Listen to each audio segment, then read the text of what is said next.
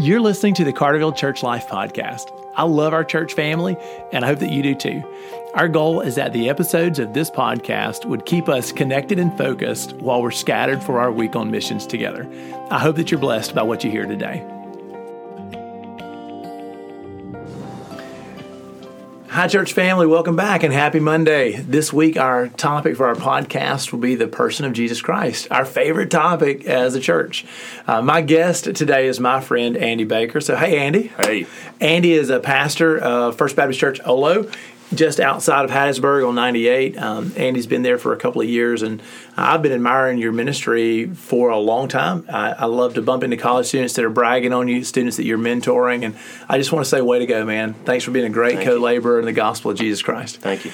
You bet. Hey, also, you are a PhD student right now. You're studying at New Orleans, which is where I went to school, and so hang in there. You can do it, man. I promise. Thank you. I need that. Yeah. All right, where are you in your study? You almost done with seminar? I am. I'm in my last semester of seminars, and we'll start, by God's grace, writing after the first of the year. That's fantastic. Well, maybe later we can have you on the podcast just to catch us up on what you're writing. But today, our topic is Jesus. And this happy Monday to everybody. This Monday, we're going to be talking about the fact that Jesus Christ is fully divine. And so he's fully God. When the church launched straight out of the New Testament age in that first century into the second century, one of the things that the church had to wrestle with was who is this Jesus that came to save us? And after they did their thinking and their wrestling together, they were convinced that Jesus was both fully man and fully God. One of the most complex ideas in Christian theology. Thanks for helping us walk through that today. So the first step, Jesus is fully God. What does that mean, Andy? Well, the Christian faith hinges upon a right understanding of the person of Jesus Christ, obviously being fully man and fully God. And so the earliest heresies of the first and third centuries surrounded the person of Jesus Christ and what it meant to be fully God. And even some of the fastest religions of our day are rooted in this understanding of the deity of Christ. And so I think when you consider fully God, you have to start with the incarnation, what we believe about Jesus, and God becoming human. And so the incarnation, as Wayne Grudem describes, is the act of God the Son, whereby he took to himself a human nature. And so when you consider fully God with Jesus, being born, becoming human, there are numerous supporting passages that we could look to. Obviously, we don't have time to address all of those, but a couple passages that may be familiar to those listening. John 1:1, and then John 1:18. In the beginning was the Word, and the Word was with God, and the Word was God, the Word being Jesus.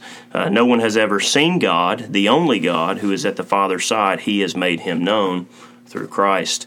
And then quoting from Psalm 45:6, Hebrews 1:8 states this. This is one of my favorite passages talking about the deity of Christ. Hebrews 1:8 says, "But of the Son, he says, Your throne, O God, is forever and ever. The scepter of uprightness is the scepter of your kingdom." And then the author then elevates Christ as God, as he writes two verses later in 10 through 12. "You, Lord, laid the foundation of the earth in the beginning, and the heavens are the work of your hands. They will perish, but you remain. They will all wear out like a garment, like a robe. You roll them up. Like a garment they will be changed, but you are the same, and your years will have no end." All of that writing of the Son, all of that writing of Christ, and quoting Psalm 45, attributing it to the Son, points directly to the deity of the Son, the eternality of the Son, the equality of the Son with the Father as fully God. And so when you think about Jesus and you think about him being fully God and what that means for us as humanity, that means a lot of things. God becoming human, God taking on flesh, Jesus not just being fully man but being fully God has eternal implications for all of us as Christians. And it is necessary for Jesus to be fully God. If Jesus is our Savior, it is necessary for him to be fully God, and it has tremendous implications for us as Christians.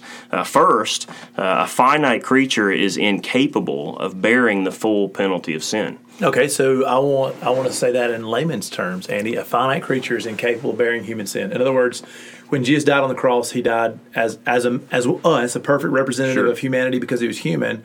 But in order for your life to have the weight to pay for the penalty of human sin all across the world, you had to be more than just a man. That's right. It takes a perfect sacrifice, and a perfect sacrifice can only be God, because all of us are tainted by sin. All of us, all of creation is infiltrated by sin, if you will. And so, for Christ to die on the cross as a sacrifice for our sins, it was necessary that He be perfect, as God is the standard of perfection.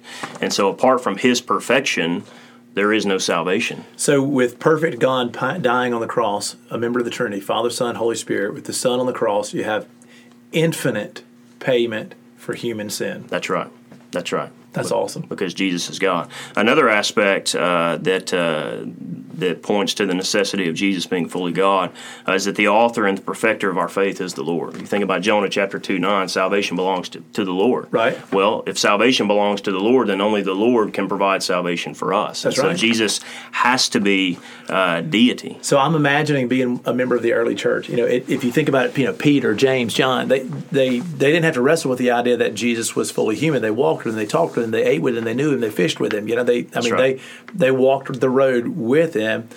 But then after he died and rose again, and they realized there was more to you than we thought, and they began to reflect on his teachings, and they began to write out the Gospels, and he spends 40 days teaching them who he truly was, and then they launched the church. Like, I can imagine all of Judaism hanging on their teachings of the early apostles and realizing that we've always known that God would send Messiah to redeem and rescue us. We just had no idea that Messiah, the Anointed One, would have been a member of the Trinity, that God would come to us as Jesus. That's right, which is remarkable. When you think about the grace of God, and you think about who God is and how much God cares and loves for His people, that the infinite purpose and plan within the Godhead was for a member of the Trinity to take on flesh, to become human. And pay for our sin. That's right, through a brutal sacrifice and the pain of that sacrifice and the abandonment of the Father and all those things. One of my favorite passages, and this may be in your notes, Andy, but one of my favorite passages about the divinity of God, about Jesus being fully God, about the divinity of Christ, is that passage where we nicknamed Thomas Doubting Thomas. That's a terrible nickname for Thomas, in my opinion. He was pretty courageous. Yeah, he's the one that said, let's go to Jerusalem and die with him. Right. And he's just asking for the same proof that all the disciples got already. Well, anyway, when he realizes that Jesus really is back from the dead, when he sees the scars and he sees the hole in his side, he shouts out to him in John 20:28, my Lord and my God. That's right. And I know that people will say, yeah, but Lord could just be like the boss of the manor, the owner of the plantation, Not for a Jewish guy. No way. For all the early apostles, they were Jewish, and they grew up, reciting the Shema every day. That's right. There was one God for them, one Lord, and for one of them to look at Jesus and shout, my Lord and my God. Yeah. That is heavy and intentional language. Absolutely. And you think about the word Lord, Old Testament Yahweh, they didn't even spell out the whole name because they regarded God as so holy. And for Thomas to say that, it is a direct and astounding proclamation that Jesus is God. And so based on that, I just want to sort of historically push the church back to that moment. When did the church first begin to recognize the divinity of Jesus? And I can at least say it was right after the resurrection when Thomas looks at him and shouts, my Lord and my God. It was, conquering the grave, the resurrection from the dead. Sure. And I wish I could have leaned into all those teachings and to hear what Jesus taught the disciples in those 40 days. Sure. So, Andy, I know that you brought a few other things that you might want to share with us. Is there anything else that you wanted to share with Carterville as we're scattered for mission this week? The gospel in Christ being fully God as our mediator really drives us and pushes us to love God the Father more, to know that we have an eternal mediator, Jesus Christ. Hebrews 7, even speaking of Melchizedek and the foreshadowing of Jesus as the eternal priest forever. Only God could mediate between man and God, fulfilling the Levitical priesthood. And so for us as Christians, it is a tremendous grace to know that because Jesus' sacrifice was sufficient, because He was God, He fulfilled the priesthood, He is now our eternal priest, we can go to Him anytime in prayer. We can go to the Father anytime we have a need and know confidently that Jesus is there to intercede on our behalf. And we should boldly approach the throne of grace. Awesome.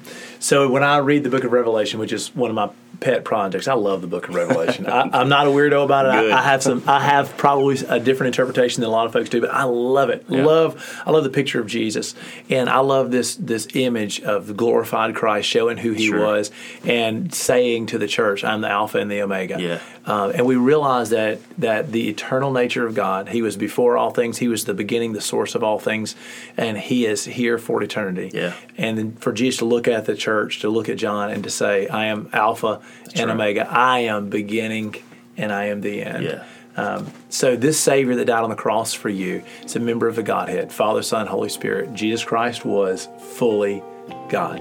That's right. Andy, thanks for coming to bless our church today. Great time, man. Man, it was a pleasure to have you. Look forward to being with you again tomorrow. Sure.